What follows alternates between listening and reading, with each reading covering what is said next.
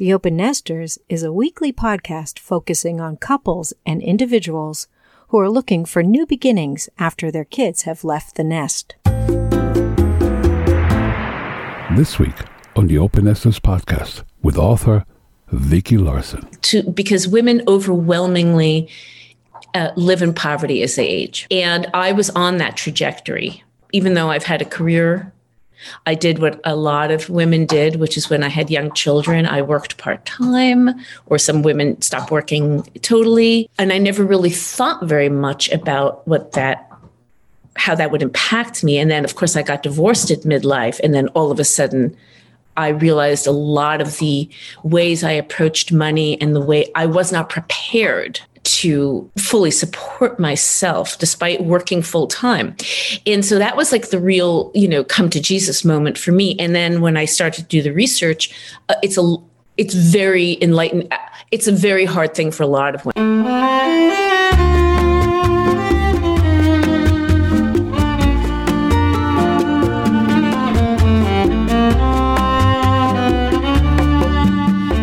This week we're going to hear again from Vicki Larson. We heard her for the first time on season 1, Living Apart Together.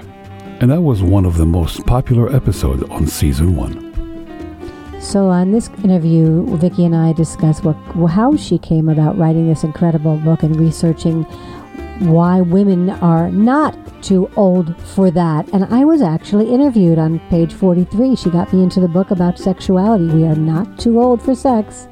So let's hear it from Vicki Larson. Welcome back to the Open Nesters podcast, Vicki Larson. This is a treat to be able to revisit the amazing work you're doing in your research as a researcher and an incredible writer. So welcome back. Well, thank you so much for having me back. I truly appreciate it.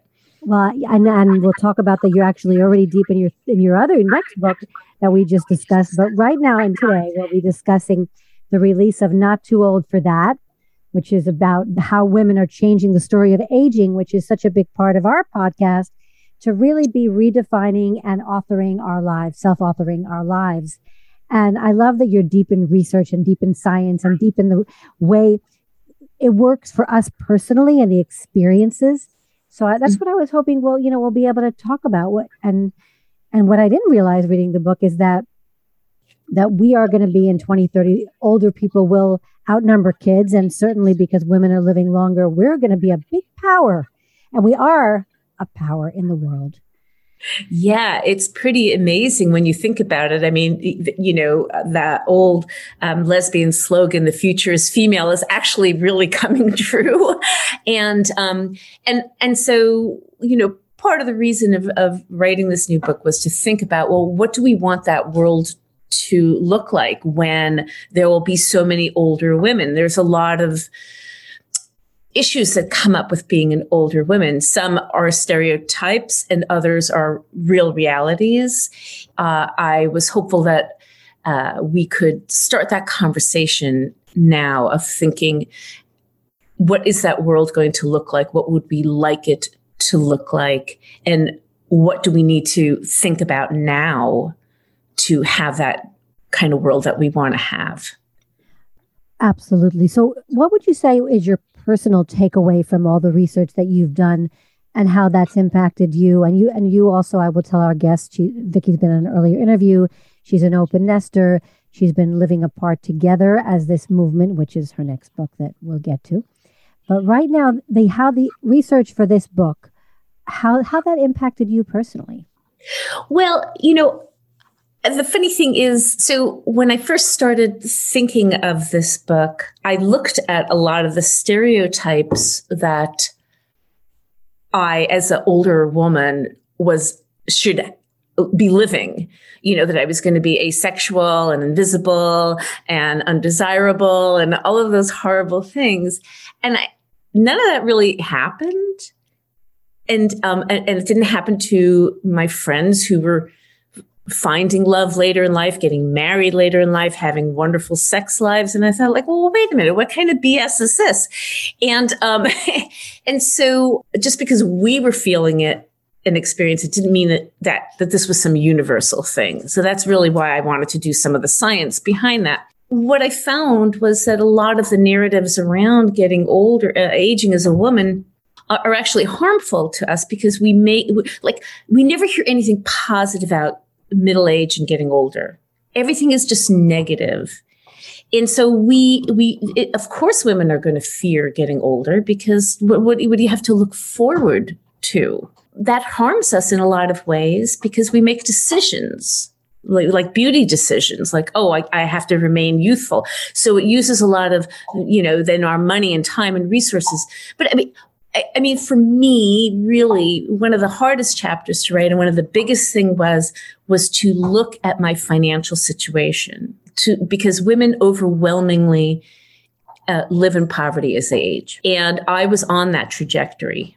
Even though I've had a career, I did what a lot of women did, which is when I had young children, I worked part-time, or some women stopped working totally. And I never really thought very much about how that would impact me. And then, of course, I got divorced at midlife. And then all of a sudden, I realized a lot of the ways I approached money and the way I was not prepared to fully support myself despite working full time. And so that was like the real, come to Jesus moment for me. And then when I started to do the research, it's very enlightened. It's a very hard thing for a lot of women. It's a big thing. Yeah. And that isn't necessarily a stereotype about women. It's just that women were kept from their money for a long time. It wasn't really until the 70s that you could get a credit card in your own name without a man signing for it. So this is in my lifetime, and that's not true for younger women now. However, societally, we still think of the man as the breadwinner. He's not always, and that's only for heterosexuals. And so I really, for me personally, the biggest takeaway in doing the research for my book was the whole chapter on financial health. Okay, so I wanted to hear how that helped you personally shift and any of the advice that you think came out of that, because and there are so many subjects on this book I want to talk about, our internal prejudice and friendship. Yeah. Well, like a lot of women, I let my former husband be in charge of all the financial stuff. Now, he was a journalist. I was a journalist. So just equal poor right there, but not too poor because he was able to buy the house that I bought from him when we split on a journalist's salary. Right, which you could not do where I live now at all. So I let him make the financial decisions. I did not think too much about that. I was a hippie growing up. I didn't really care about money, didn't make a difference to me. And so a lot of women still do let they don't really even know their family's financial health. They don't know all their investments. And then something happens. Maybe they get divorced at midlife, or maybe their partner dies and they don't even know the what of the what. So that is really amazing that even today, a lot of young women, a lot of millennials and Gen Xers are still not really taking charge of their own financial health, or at least understanding what's happening in their family's health, and also even single gals. I have sons, but I have friends who have daughters, and I would say, well, does such and such know, how is she with money? And she goes, oh no, she's great. She's saving. I'm like, no, I don't mean saving. Women save. Is she investing? And my friend said, well, I don't even know that because she has a financial advisor. And I'm like, well, maybe that's something you should learn together, because just because you don't understand it, she needs to know it, because she's a single woman and maybe she's going to be single all her life, happily or by choice or chance. And if we want to avoid, younger women aging into poverty, they need to learn. So what did you do to shift yourself? You said that was one of your wake up. Okay. Well, what I did was I got lucky, if you want to call the death of my parents lucky. So when my former husband and I split, he did not want this house. I didn't want it either. It's built in 1945. It was built as a duplex, converted to a triplex. So we always had rental income. But I wanted someone to live in it just so that the kids could finish their high school. And he didn't want it. He wanted to pull his money out. So I said, okay, I said, I'll just get a 5-year interest only loan, never thinking I'm going to need the house past 5 years. And because I had a rental, I could swing it. Then the recession hit, which was actually the best thing in the world for me. I know that sounds horrible, and I feel very bad because some people have still not recouped from that. But I had a flexible, the rate changed every year, and the rate kept going down and down. So it cost me less and less. Like I couldn't even rent a 2-bedroom in my area for what I was paying for my house. So I got lucky in that. That said, I had no money whatsoever to fix anything. And, if you have a house that's built in 1945, things are really falling apart. And then my parents died, and they left me a small inheritance, but more money than I ever had. So when we talk about generational wealth, like especially with Black people and people of color, and how the Black people were redlined, or, and they couldn't buy, and people go, yeah, but, we don't have that anymore. I'm like, yeah, we don't, but you don't understand what that means for them. Right. That's right? The generations of marginalization and coming out of slavery, of being enslaved in ways.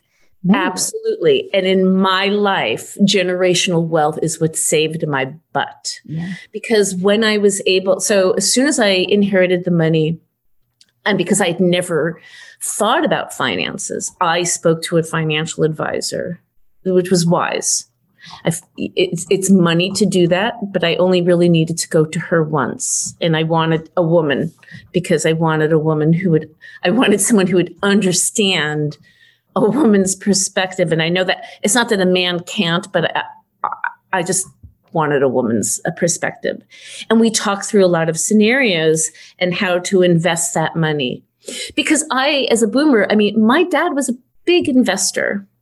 And that's what paid for my sisters in my college and gave us a very comfortable life, even though my parents, as products of the Depression and the Holocaust, were like they paid cash for everything. They were not extravagant, although my mom did like some very nice things. I'll put it out there for her. But did my dad teach his daughters how to invest in the stock market? No, because his feeling was, well, you're just going to get married and your husbands will take care of that. Wrong, Dad. Wrong. Really wrong. That's what you're remodeling. Thank you. I love that. Yes. And I don't want to gloss over what you did say about what I know is the colonization of America and the marginalization of Black people. And there's an amazing book. It's an older book by Elizabeth White. It's 55 Underemployed and Faking It. And about women in particular, and especially women of color. And this is really an issue and things that we should all grapple with and not just skirt over because we're lucky. So I am glad that you brought it up because I think it's an important thing and part of our society and our awareness and our modeling to be the kind of people that are grappling with this and seeing what we can do to really dismantle some of the narrative and help our next generation. And there are some very specific issues related to Black women and money, because there's among the horrible stereotypes is, the matriarch. And actually that can be a very proud thing to be the strong person, but it also can not only interfere with their sexuality, which I address in the book, but also their financial. If they're helping people and not also making sure that they're taking care of themselves too, and making sure that they are doing the right things to prepare for their own financial health as they age. So lots of things to think about. So then I had this money, and then I had to learn how to care for it and invest it, which I did. And one thing I quote, I think it's Farouche Tarabi. She is a podcaster. And she said something that really resonated with me. She said, no one is going to care more about your money than you. Nobody. And that was like, you're right. And I read a book. It's by Kate Levinson, and it's in the book, and it's about women's emotional relationship with money. And I looked at mine because I didn't even know I had one, but I did. So I'm the kind who would, prided myself in never paying full price for anything. Like I'd go to the TJ Maxx or the Ross or the Marshalls. And if I found like a very nice designer thing, well made from Italy or something, and it was discounted, it's like, great. And so I like have all of these, or like Loehmann's when Loehmann was around. And so then the pandemic hit and I have this closet full of gorgeous clothes and shoes, so many shoes that I will never wear again. And I started to think like, okay, so yeah, all of that was bought on discount. But if I, first of all, it's way too much. And secondly, what if I like save that money or invest that money and actually paid full price for something I really loved and took care of it and just used that and had less things, but better quality things, and saved, and all that money would go into investments. So that was a very humbling moment for me. I think a lot of people during the pandemic realized how much we have and how little we need. At least it hit me that way. I really think you're talking to me too right now. So thank you. Yeah. And I was embarrassed. And then I vowed that I would do things differently. I'm not really spending money on stuff anymore. I don't want a lot of stuff. I want to experience things. I want to, take trips safely, still in a pandemic, go and do the things that I like to do and maybe not buy the cheapest thing on the menu and eat the thing that I really want to have because I'd rather have that than more clothes or more shoes. I have enough. Well, as we get older, I think that helps me make a great transition to kind of addressing our internal prejudice of the way we've seen ourselves getting older in a negative way, rather than embracing the wisdom of what we can learn, not just financially, but in relationship, in friendship, in loving our bodies, in accepting who we are so we can celebrate with jubilation rather than this word in America, which is retirement. Like in Spanish, they call it jubilación. Like we don't even have to retire anyway. So why are we calling it? Why have we deprogrammed ourselves, and women especially? I mean, we know that women feel used up, and as you said at the beginning, invisible, and all the amazing prejudices. And I love in your book that you even research women that are from every kind of they've been unaccepted. The LGBTQA community, especially when we were younger, and the marginalized Black and BIPOC communities that have really suffered. So the fact that we are now celebrating, as hard as it is, while accepting that we've come from a need to be resilient, that we can actually learn from some of those communities, our resilience, and then our celebration of what we have with preciousness. And so you that's what you made me think of that when you said, this big purchase is more precious to me. And so have that embrace of preciousness. Yeah, I think is important, and something that often does, but doesn't always happen as we get older, is that we do have more of a sense of gratitude. So I turned 66 this year. The fact that I'm like so much closer to 70, which seems like a big age, and then after 70 comes 80, which seems like a real big age. I think of how lucky I am to be alive. I think about my future self and what do I want to do now to make sure that that older Vicki is going to live her best life. It is my wish for women who are reading the book to not fear that older woman, but to want to do all of the things that they can to give her the best life possible, to be kind of like Lady Gaga was to Liza Minnelli at the Academy Awards this year. She leaned down to her and she said, I got you. Like I'm looking. Yeah. And I want us to do that to ourselves. Like, oh, older Vicki, you still want to hike and you still want to do all of these things when you're older. So I want to make sure that I'm going to do this, whatever I can right now to make sure that you can do that. And also I want to make the world better for other women as they age, to be able to live their good life. Because we live longer and longer, and certainly during COVID, when life seems so precious and random, like very healthy people dying, or very healthy people getting long COVID and not being able to do the things, you go, okay, I can't take life for granted anymore. And that every day is a gift, which sounds, I know, so cliche. I know it sounds cliche, but it truly is a gift, I think, and to appreciate that and to do whatever you can to take care of yourself and to help others.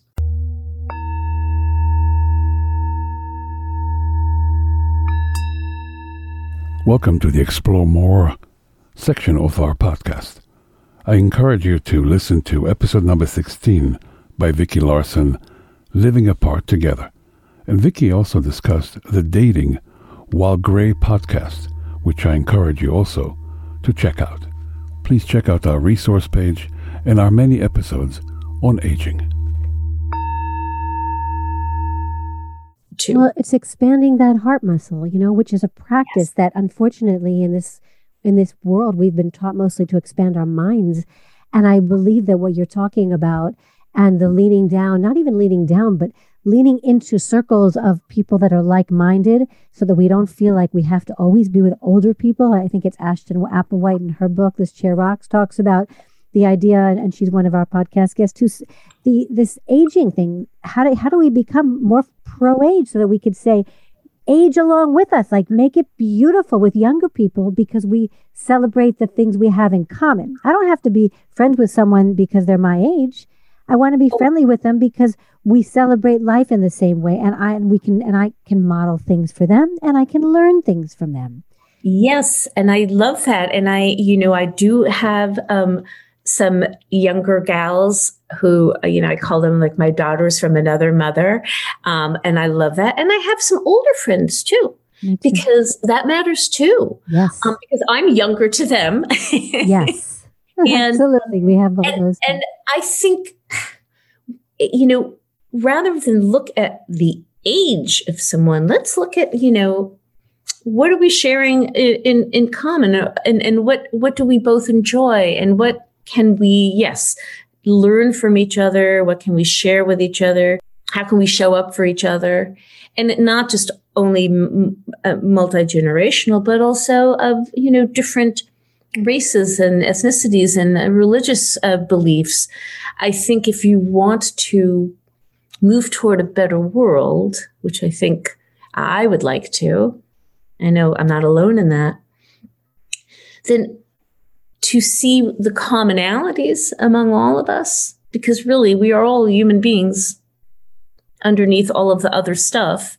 And we all have similar needs to be cared for, loved, nourished, sheltered, all of those things. And when you look at it that way, then you realize, that the age, the outside appearance and the ages don't really matter all that much. It just doesn't. We have similar needs.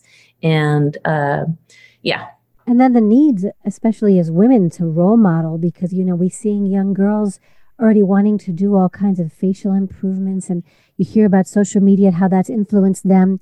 So we have a role to play in addressing our own internal prejudice when we look in the mirror. And I think if we can model that, like I teach people in some of my work, that whole thing from like Good Luck to Julio Grande, the whole mirroring thing, like, okay, I am going to stand here and see all of my imperfections and beauty and try to focus on what I can smile at and change that practice of how we view ourselves. So that is a huge, I think, part of what women need role models for, because look what we're dealing with in social media. And I know. And, there just was some chatter, I guess. So Gwyneth Paltrow turned 50. And as she has done in the last few years, she's taken kind of a naked selfie of her. I mean, just she painted herself in gold and you can't really see anything, but she's naked. And, she has a beautiful body in the classic version of what we appreciate as a beautiful body. I'm not saying exactly, but you have an idea. She's blonde, she's thin, blah, blah, blah. That is evidently a standard that we like in bodies or we think is ideal. And she got some shaming for that. And I'm like, well, to look at celebrities as a real life is like looking at, the Real Housewives or whatever and thinking that's real life. I mean, but also, I don't think anyone should be shamed for doing that. If that's how she wants to approach her aging, that's fine. Yeah, I never look like her. I'm never going to look like her. I'm good with that. But I have my body. And yes, what do I appreciate? And right now, like I'm fighting some sciatica in my left leg. So I'm not really appreciating my left leg right now, but I'm realizing like, oh, if I had just stretched, like I told myself I was going to stretch, I would feel better about it. But, there has to be room under the tent for a wide swath of body and beauty. Absolutely. And I understand that so part of the book talks about our own internalized ageism because we have it, all of us. And I tell a story in the book of going to see a beloved singer-songwriter perform. I'd never seen her, but I have several of her albums, CDs, really dating myself, and not CDs, cassettes. Sorry, really dating myself. And I'd never seen her before, and I was close enough to kind of see her, and she walked out on stage, and she had long gray hair, clearly no makeup, no face, no Botox that I could see or anything like that. And she was wearing a dress that was a little snug around her body. And she had a thick midsection, as menopausal women often get. And my first reaction was, she looks matronly. And then you said the word matronly. I read this in your book. Yeah. I did. I said matronly, which is like horrible. That's our internal prejudice. Exactly. Exactly. And, so then I was like, oh, Vicki, God, she's an amazing talent. She's an amazing philanthropist and activist. Like she had tables outside for this and that, all her causes. And I'm like, this is where you're going? You're going to that? Now I understand we're like programmed to kind of size up the situation right away. That whole fight or flight. Like, is she going to eat me? I'm like, yeah, first of all, I'm in the balcony. She can't reach me anyway. The first row might be questionable. But no, that's where the brain goes, of course. But then it's like, okay, what do we do with that information after? Like, how do we react? Am I going to continue? And she's a few years younger than I am. And am I going to go, oh, well, I'm aging so much better than she is. Okay, that's not really where we want to go. Mm-mm. We want to stop comparing ourselves with other women and other people. And I know that, yeah, that's just kind of like how we are programmed, but we don't have to follow that program once we initially acknowledge that's a reaction. And so we have to do that with ageism, to not go right to some kind of negative, to not go to some kind of stereotype. There was a story recently of, it was a woman, I guess maybe in her 70s or so, and she was sitting at a cafe somewhere and just by herself having a cup of coffee or tea. And some guy presented her with flowers, but he taped the whole thing. He had his phone and it was a bouquet of flowers and then he posted it and it got like 1 million views. And everyone was like, oh, how sweet. Giving flowers to the little old lady, right? The little old granny. First of all, we don't even know if she's a granny. No. The little old is like horrible. Right. And also, she absolutely resented it. She's busy minding her own business, doing her own thing. There is nothing about a woman sitting alone in a cafe that means lonely. At any age. Exactly. Yeah. And so she actually resented it. And so what people thought was like, oh, sweet. Oh, so sweet. Little old lady giving some love. Probably hasn't got love. She was like, don't do that. And I thought, well, good for her. Because that's ageism. It really is. And ageism doesn't just hit older people. I mean, how many stories have we read about millennials killing things? That's ageism, right? Mm-hmm. Whether they killed marriage or golf or avocado toast or whatever. So ageism hits everybody, especially as you get older, because we don't value older people so much. You know, when I first read about how retirement came to be, it was just a way to get older people out of the workplace and just give them some money and just go, here, go away. And it's the same with like these 55 and older living communities. It's just, you go away. And I'm like, wait a minute, I'm not going away. Exactly. And like we were saying, we need the new modeling, and we're hoping to create that together. And I mean, we need a new Golden Girls. We need to show more about, not a Sex in the City, but a wisdom in life that is about us really celebrating this jubilant, this time of rejoicing, and also exploring our sexuality, and also exploring how we decide to be alone, or like you said, live apart, or decide to be in romantic partnership, because romantic partnership looks different. And I think you mentioned that in your book as well. You have questions in it that are really wonderful about things to think about at the end of each chapter, and I love that. And so, like on the romantic part, how do you believe, I mean, where does the too old to find love come from, and how have you dismantled that? All the time, you're like, am I too old to find love? Because again, the narrative that women especially have heard is that you are too old to find love.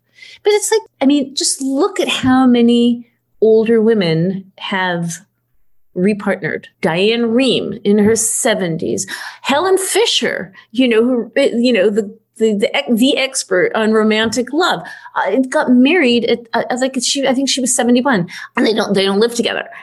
It's like, yay! So Sheryl Sandberg in her 50s gets engaged and married. Gwyneth Paltrow marries again in her late 40s. Kamala Harris, our vice president. I guess the other side of it is that people, when they're in their self-doubt mode, they'll say all these things that you hear statistics of, but there are so few men for you. You know what? First of all, there are women that are exploring at this age their bisexual side. Absolutely. And so that's one thing I was going to ask you about. But romantic love can be, I find romance in the way I find my own new self-love as I get older, whether it's exploring myself with the time I have just to be in my own body.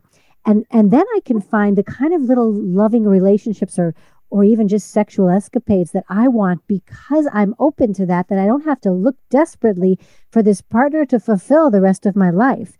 And I think our judgment is about that. Oh, the really old communities down in Florida, they would say, well, if a man dies, there are 10 women putting a brisket in their freezer. So who's going to get that one? If the woman dies, who's going to get that wife, that husband now? We're so past that. We're just so past that. And our numbers are growing. So the question is still how we can reframe the romantic love connection. And so I still want to ask you about yours and how that's going for you. Yeah, well, I realized recently that I had been divorced for 19 years, and I have lived alone for 19 years. And I've had romantic partners of various lengths. And just a few months ago, started seeing someone, and that is going quite lovely. And we agree that we are not going to live together and get married, because neither of us need or want that. So there's a new book that's out by, I don't know if you know the podcast Dating While Gray. It's Laura Stassi. And so she came out with this book. I think it's called Romance Redux, and about finding love later in life. And she has like real experiences from people. And yes, the idea that all the good ones are taken is not really true. We are living much longer. Gray divorce is a thing, and that means if the only group that's really divorcing at a higher rate than any other age group is those 50 and older. Because, a woman in her 50s right now, a menopausal woman, is going to live probably another 30, 40 years, maybe more, if she's healthy and lucky and so blessed. Like, are those years going to be loveless and sexless and she's going to be worthless? No, absolutely not. So I have done online dating. which I know a lot of people hate. I don't have a lot of expectations because at my age, I don't need anything from a man, and I'm heterosexual. I don't need anything. I have everything I need as far as a home and my own finances. And I'm not popping out babies with anybody. I'm not looking for someone to father my children or anything. And so I just would like a kind of companionship and a sexual relationship that I can't get from my girlfriends. I was going to say, we get a lot from our girlfriends. So that's what I wanted to make sure I mention. Yes. And we discuss, Yes. And, I did want to have I have wanted to have a sexual romantic partner, but I also knew that if I didn't find the right one, because I just don't want to be with anybody, then I would be fine. Because, I do have a wonderful village of women and some male friends. And I get so much from them, and we travel together, and we talk to each other. And when one of us gets sick, we care for each other. Even partnered women often end up alone as they age because we, one, tend to partner with older men who often die before we do. So the reality is most women will, partnered or not, will end up being alone in their older years. And so that's why I really do, I do have a chapter on friendship and encouraging and nourishing friendships throughout your life, and even building new ones as you age. I think is very, very important. And you did mention also that, a number of Lisa Diamond talked about women's sexual fluidity. Absolutely. And that is something which you find often happens in midlife. Women falling in love and partnering with other women like Glennon Doyle, right? And like Elizabeth Gilbert for a while fell in love with her dear friend Raina, who's passed away. And it's not that uncommon. I mean, it's really not. Because a lot of the things that women want is a deep heart connection. Mm-hmm. And so you can find this and then also see that we're all on the spectrum, but we've never noticed it. Mm-hmm. It's an opening for us. It is an opening for us. I mean, my daughter, who is queer, always says, I don't know, Mom. I don't know what you keep on going out with these men for. Like, I don't know already, would you? The queers think about that all the time. They're like, really, girl, just get over those men that you're like working so hard to exactly. Yeah, I think there's this great book called The Tragedy of Heterosexuality, and it's like, it's a great title, but also it's very informative, and you realize, okay, yes, for a lot of women, trying so hard to fit that heterosexual model, because that is what we are told we should, all the rom-coms, all the everything. So it's pretty interesting. That messaging.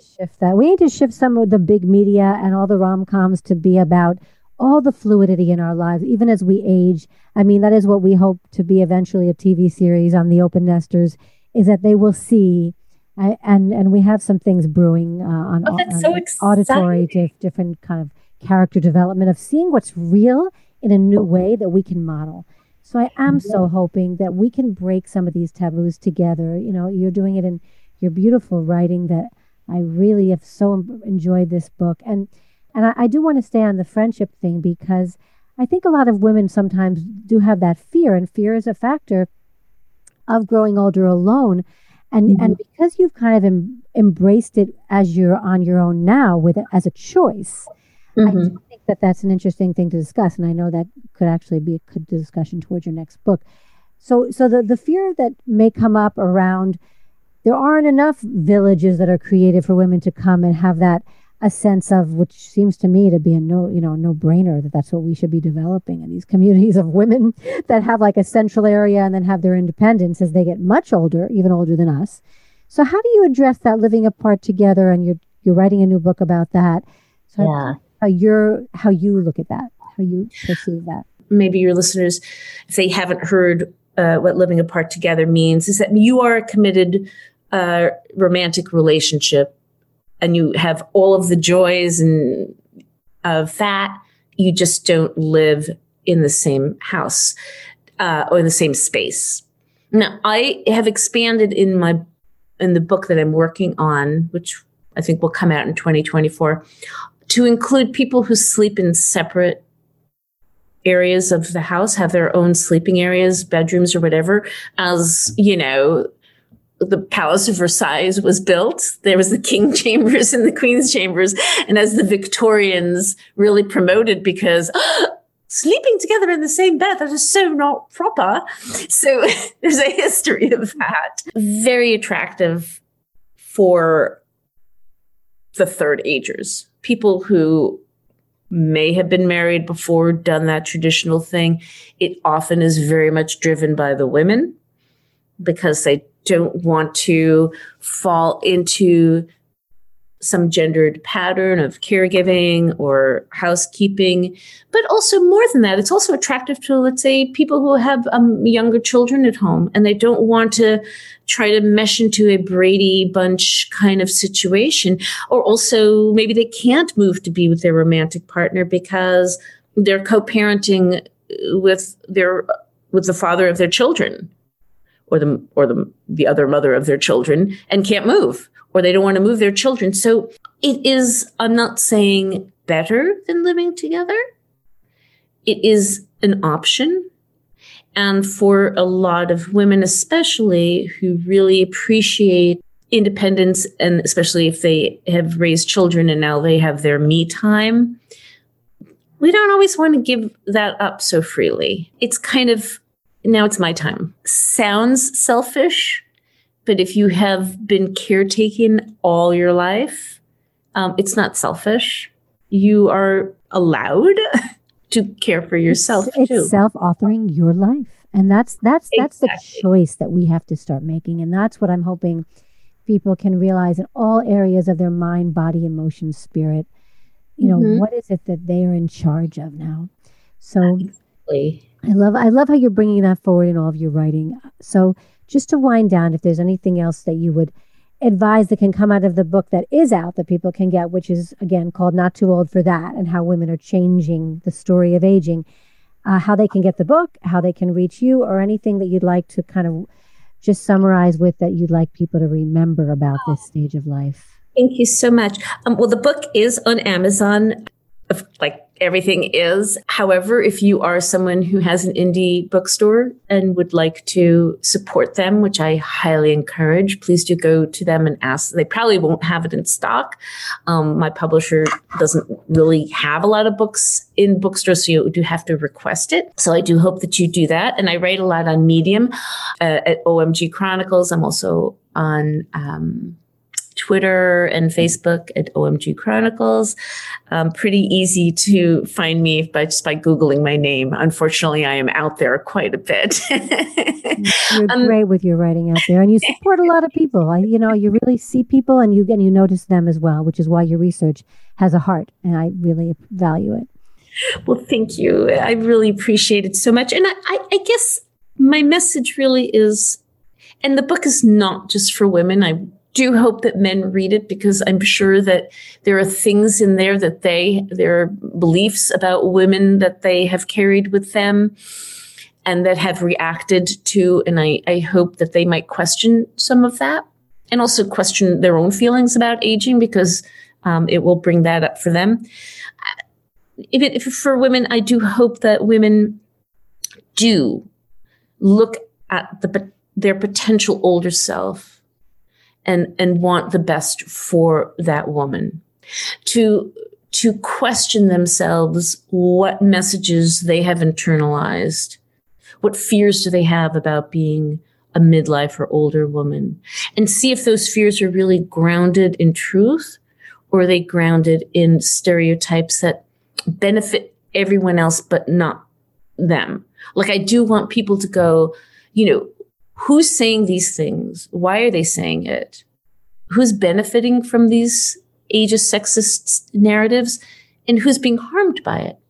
And if you have made decisions physically, socially, sexually, financially, romantically, if you've made some decisions based on this fear of being an older woman, to question in yourself, what is it that I'm really fearing and what can I really do? Because a lot of the messaging diverts women to get us to think about the loss of our youth and beauty. And it's not like getting us to focus on our health and our financial health. These are the things that actually really matter as we age. We all are going to lose our beauty, no matter how much we started with or not. But we become different versions of ourselves, which are just as beautiful. Really, we're just a different version. We are becoming new versions of ourselves. So we should want the best for that new version, all the new versions ahead. Yeah. And while you're at it, support other women on their journey too. Yeah, is what I would say. What a beautiful summary. I mean, that was just magnificent. Really touched me. And I know a lot of people are going to learn from this. So thank you again for your time, Vicki Larson. I really value it. And Thank you. Hope to see you again for your next book on the Open Nesters podcast. Thank you so much. That's a lot of great information. Few pearls in this particular interview. Yeah, listening to it again, it reminds me and about the financial health of women, many who live in poverty as they age, and certainly whether they're divorced or widowed. And then it starts really giving me perspective of how I've grown up. I mean, right before my generation, literally my mom, she was pretty good at bookkeeping and accounting, but people, they didn't have the independence that women have nowadays. Right. And I was that in-between generation that also had a hippie in me and didn't care about money. So I gave no attention to it and had no relationship to it. And as you know, I've always said, look, I made it into be 30 till I married you. I could take care of myself. But when it got bigger, I was like, you can handle it if you want. I don't love it. I'm not good at it.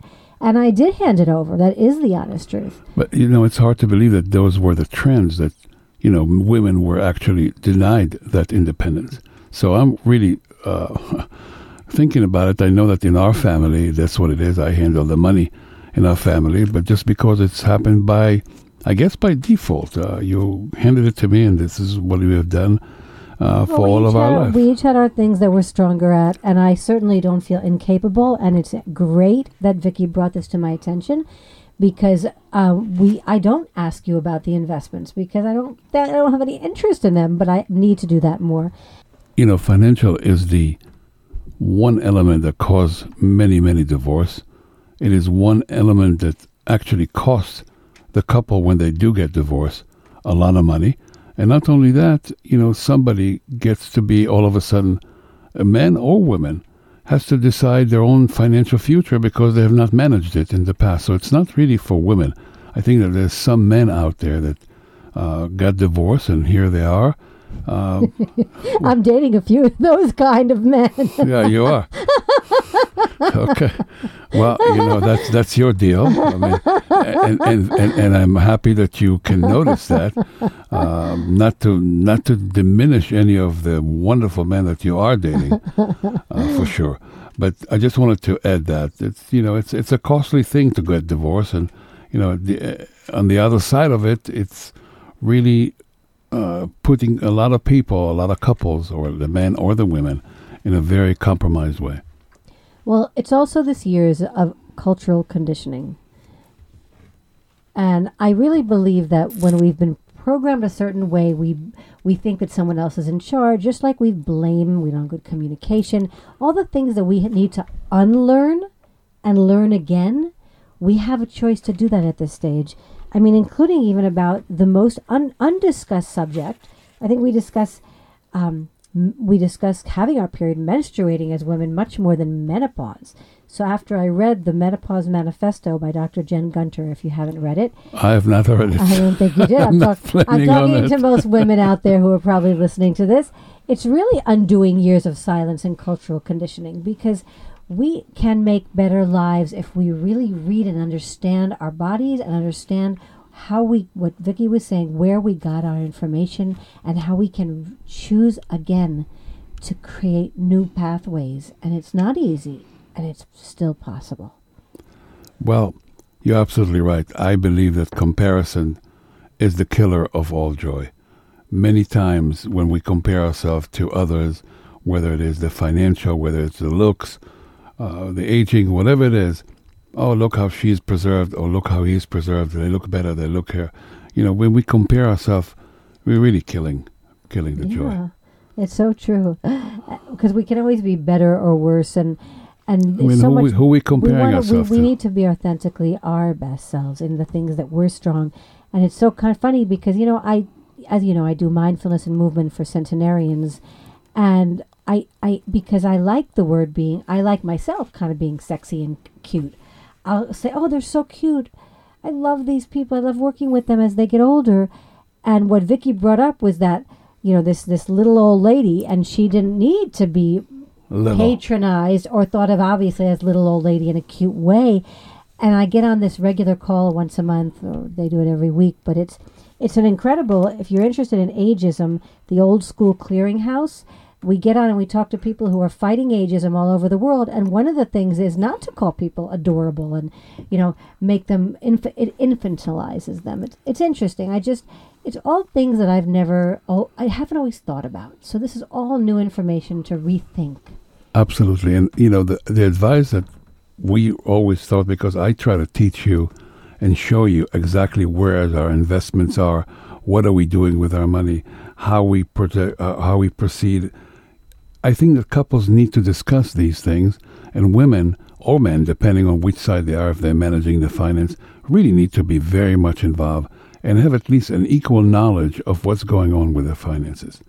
Amen. I'm going to have to get on that, just like you got on other things that we've learned from this podcast. Thank you.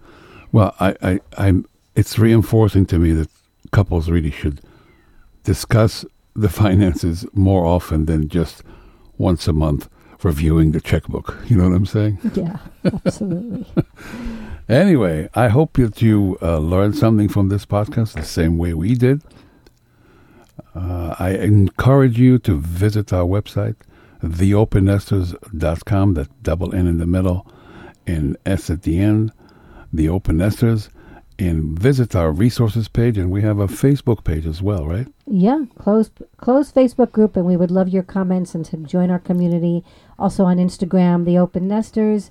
And again, you sharing these episodes with people that you think in your life could use to hear them has been our most valuable asset for growth. And we thank you so, so much, because we've really grown to be a top 10% of podcasts. It's a very exciting time for us to just really open the doors, and I hope you're opening more doors, and our podcast helps you. So keep on listening.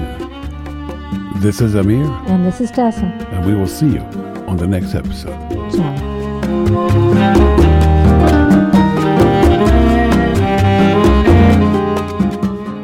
You have been listening to the Open Nesters Podcast, a production of Kiwi Publishing and Media. Executive producer, Tessa Crone. Music by Yoni Avi Patat. Audio engineering by Lucid Sound. Web design and blogs, PJ Ewing. This podcast is available on all podcast platforms. To learn more about each episode and guest, please visit us at theopennesters.com. For questions or to be a guest on our podcast, email Tessa at theopennesters.com.